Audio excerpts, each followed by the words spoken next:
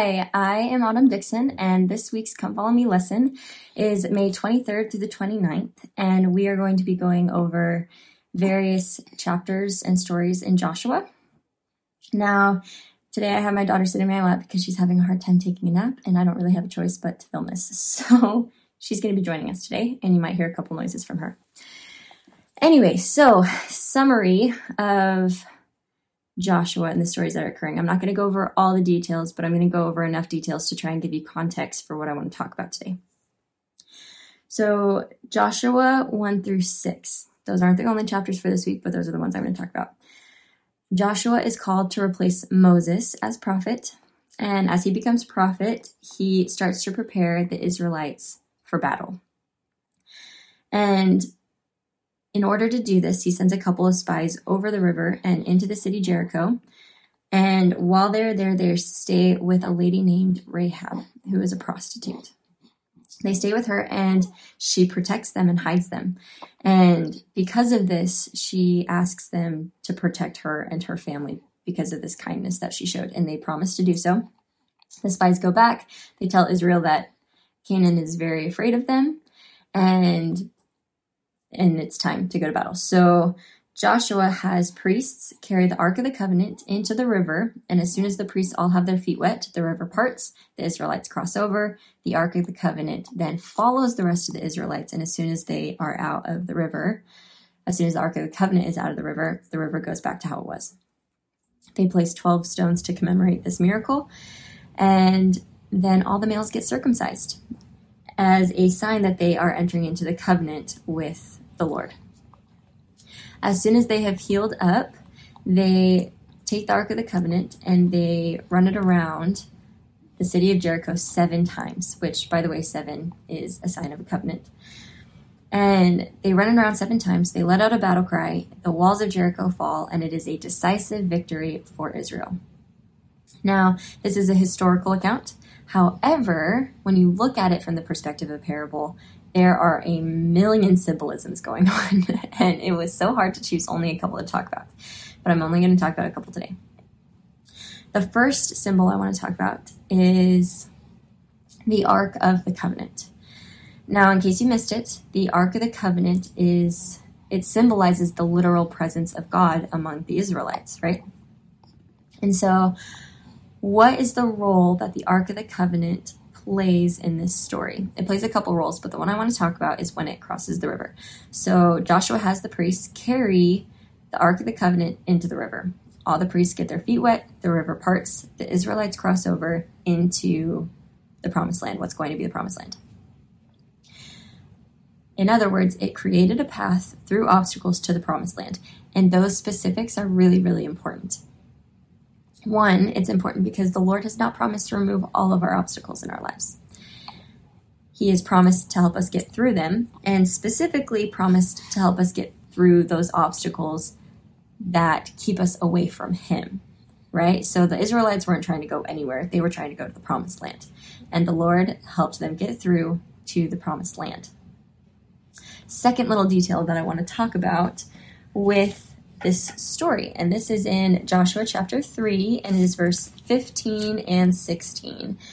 And it says, "And as they that bear the ark were come into Jordan, and the feet of the priests that bear the ark were dipped in the brim of the water, for Jordan overfloweth all his banks all the time of harvest, that the waters which came down from above stood and rose up upon a heap." So the river didn't disappear, it didn't evaporate. The river built up on itself at the top end of the river, right? So it made a huge heap. It didn't go away. It was just in a huge heap. So the Ark of the Covenant comes in, the water passes, and the Israelites are able to get through. The Lord does not make our obstacles disappear very often. Instead, He prepares a way through those obstacles. And I'm sure it might have been terrifying, right? The river was still flowing, but it was flowing into a heap. And so it seemed like it was going to overwhelm them maybe. And sometimes as we are trying to pass through our own obstacles, whether that be doubts or sin or ignorance or weaknesses, whatever it is that is keeping us from the kingdom of heaven, it might seem overwhelming because the water was still there, the river was still there, the obstacles were still there. But the Ark of the Covenant, the presence of the Lord, helped them get through to the Promised Land. Now,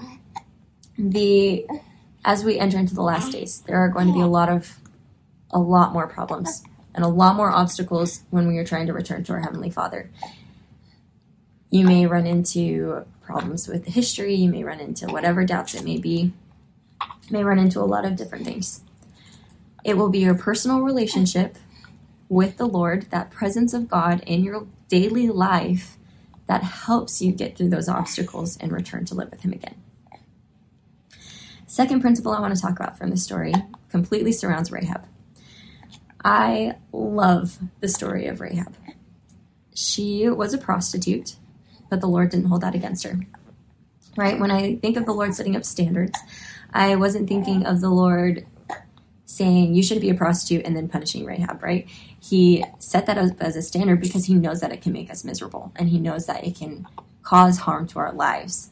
And He didn't want Rahab to be in that situation. He knew the circumstances that led her to that situation, and He didn't hold it against her, though she probably had plenty of potent effects coming to her because of that lifestyle.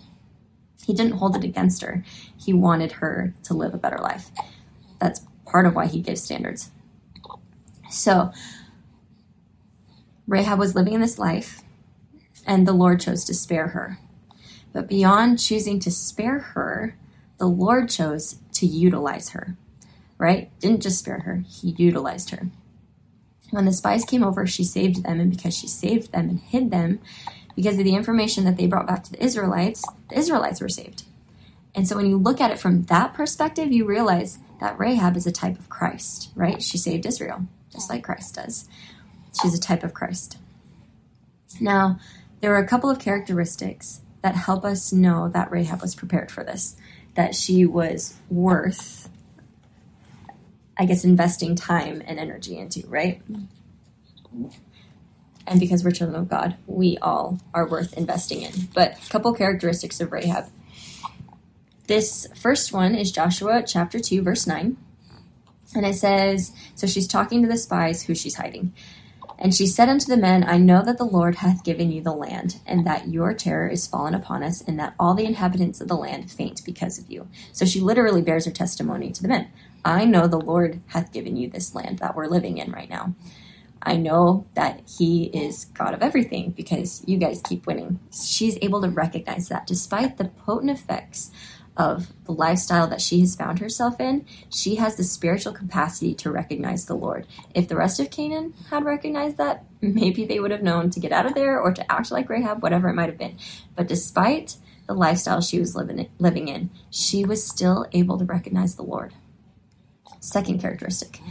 This is Joshua chapter 2, verses 12 through 13. And it says, Now therefore I pray you, swear unto me by the Lord, since I have showed you kindness, that you will also show kindness unto my father's house, and give me a true token, and that you will save alive my father and my mother and my brethren and my sisters and all that they have, and deliver our lives from death. So I think one of the worst consequences that often comes with sexual transgression is a lack of true love, right? We can forget what it might feel like. It steals it away from us, really. But despite the lifestyle that she had the resilience to still love her family enough that she wanted to save them. She probably, at least if she's anything like many of the people who have experienced that today, there was probably a lot of fear in her life, a lot of difficulty, a lot of trauma and trials. But despite that, she was resilient enough to still love her family and want the best for her family. She wasn't selfish. She didn't just want to save herself. She wanted to save her family. These, to me, are two indicators of a very remarkable spirit that the Lord reached out to. Now, last note, I want to read something out of the Institute Manual, and I think this is really, really interesting concept. So, according to the Institute Manual, it says, strangers from beyond the river, so that is talking about the Israelite spies who came to Rahab. Strangers from beyond the river might have repaired to the house of a harlot without suspicion or remark. The house of such a woman was also the only one to which they as perfect strangers could have had access.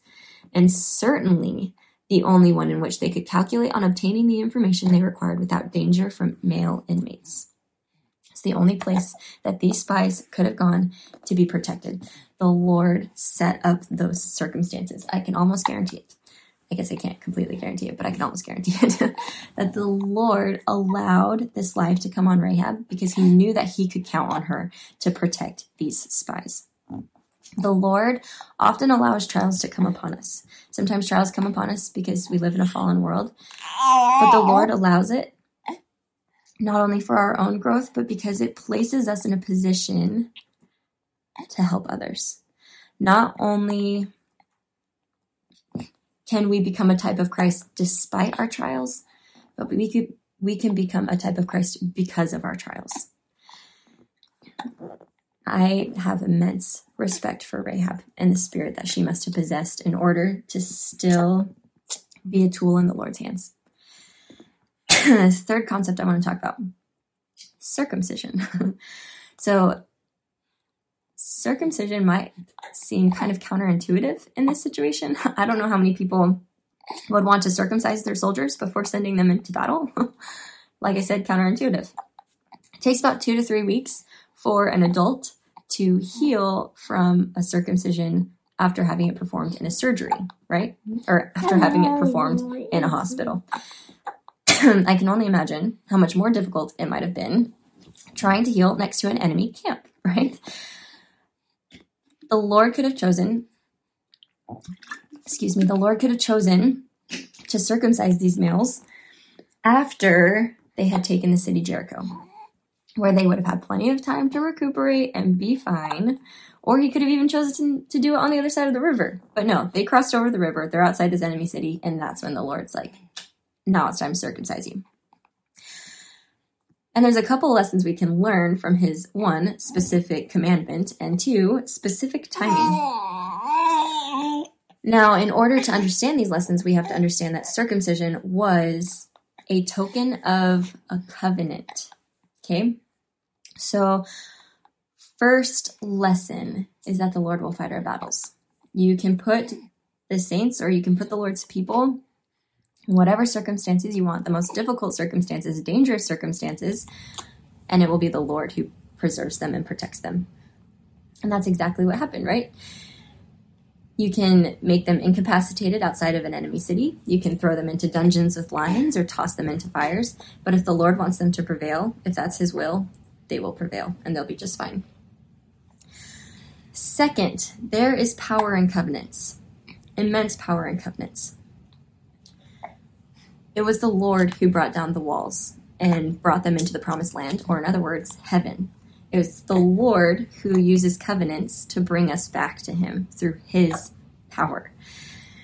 He wants us to keep our covenants and to enter into covenants so he can give us those blessings. He had the males become circumcised before they took over the city so that they could understand that through these covenants, he can give them power to return to him, right? There's symbolism in that story, and it's incredible symbolism. The Lord can bless us as we enter into covenants. And sometimes in our day and age, it might seem counterintuitive to get baptized, right? Satan works really, really hard to make it feel counterintuitive to get baptized. But as we enter into those covenants, the Lord can bring mighty power into our lives and make walls come down, walls that are keeping us from him. Now, those are just 3 of the lessons that I learned from this story. There are so many principles and symbols in all of these stories in Joshua. I encourage you to read them. I know that Christ is wise. I know that he does things so purposefully.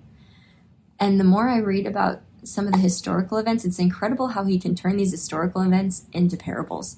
How exactly it depicts his atonement and how exactly it depicts his gospel, covenants and power, trials, all of these things. He is brilliant mastermind, really, when you think about it. When you read these stories, you see how deliberate he is. I know he loves us. I know that he has all power, and I know that because he's deliberate, If we listen to him, we can be protected. We can be brought through obstacles. The walls can come down and we can return to live with him, where we will be the most happy that we can possibly be, where we can receive our ultimate potential for happiness. I love my Savior. I love that he is leading me towards him and that he paid the price for the process of me to return to him. And I say that in the name of Jesus Christ. Amen.